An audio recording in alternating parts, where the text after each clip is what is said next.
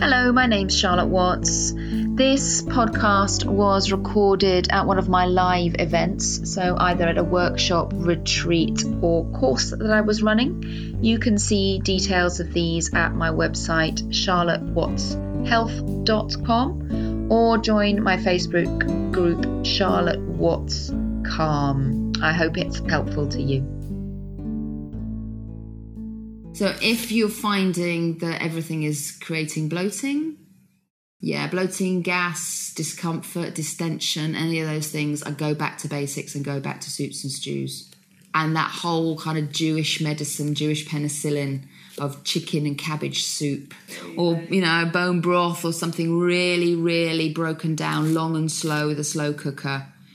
Go back to basics and find out. I mean, you can do elimination diets, you can do food intolerance tests. One of the things that you need to be firstly coming to, and you might take digestive enzymes to help all the processes. I mean, I would do a stool test with clients to see what's going on, but you need to be chewing. I mean, the first and utter thing, you can do everything further down. You can, give as many digestive enzymes, you can do as many blah, blah, blah, but if someone is actually not chewing at the top end, then there's the most basic and important part of digestion missing from the equation, and it's very, very hard to play catch up from that. So what happens when we chew is, many things happen when we chew. One is that we are starting to grind food down.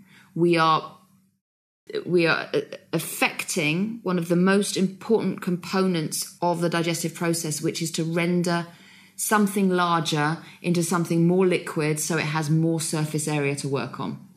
What you're also doing is you're producing saliva. So people don't chew enough, will often drink more with meals because without saliva, the food isn't lubricated enough to be able to swallow easily. So well lubricated food shouldn't really stick in the esophagus and should go down within 2-3 seconds into the stomach.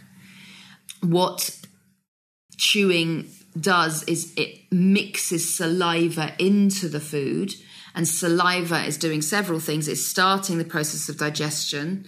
There are digestive enzymes within saliva, so amylase in particular. So something that's A's on the end is an enzyme. Something that's O's on the end is generally a sugar. So the amylase is breaking down amylose, one of the sugars that's quite prevalent in starchy stuff or grainy stuff that's really hard to break down. So you can tell when you chew something further and further and further that's of a carbohydrate source, it's in the plant kingdom, it becomes sweeter the more you chew it. And that's because the amylase, the carbohydrate digesting enzyme in the saliva, is breaking down the complex sugars into more and more into smaller sugars. So you can start to taste sweeter. And that's kind of what you need. You need to be really kind of feeling when that happens. There are fat and protein digesting hormones in there as well, but it really is mostly about starting to break down those carbohydrates. The other thing that saliva brings is a huge amount of immune components. So it's the gut is a barrier, and we need to be, and it's a huge part of our immune system. So it's what we keep out and what we don't let in. So saliva is a really important part of the immune system to kill off anything we're taking into our body, that's then coming down to stomach acid, which is doing the same thing. And the other thing that chewing does is it lets you know what's coming. So from taste and from texture, your body is knowing what kind of enzymes you're going to need, levels of bile to break down fats. It's a preparation, and it's also part of satisfaction and part of the feedback loops of enough or I need some of that. So it doesn't matter how many carbohydrate plant sources you have, for instance, particularly if they're very low in fat and protein. If you're not having the fat and protein in there, you still have need of it because we have such a huge need for fat in our diet. So important.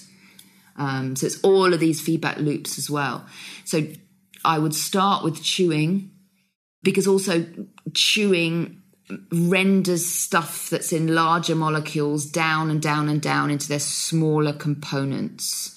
And digestion is really taking something that's in a complex form down into all the things that eventually it is made of. So that's the macronutrients, the larger ones, fats, carbohydrates, proteins.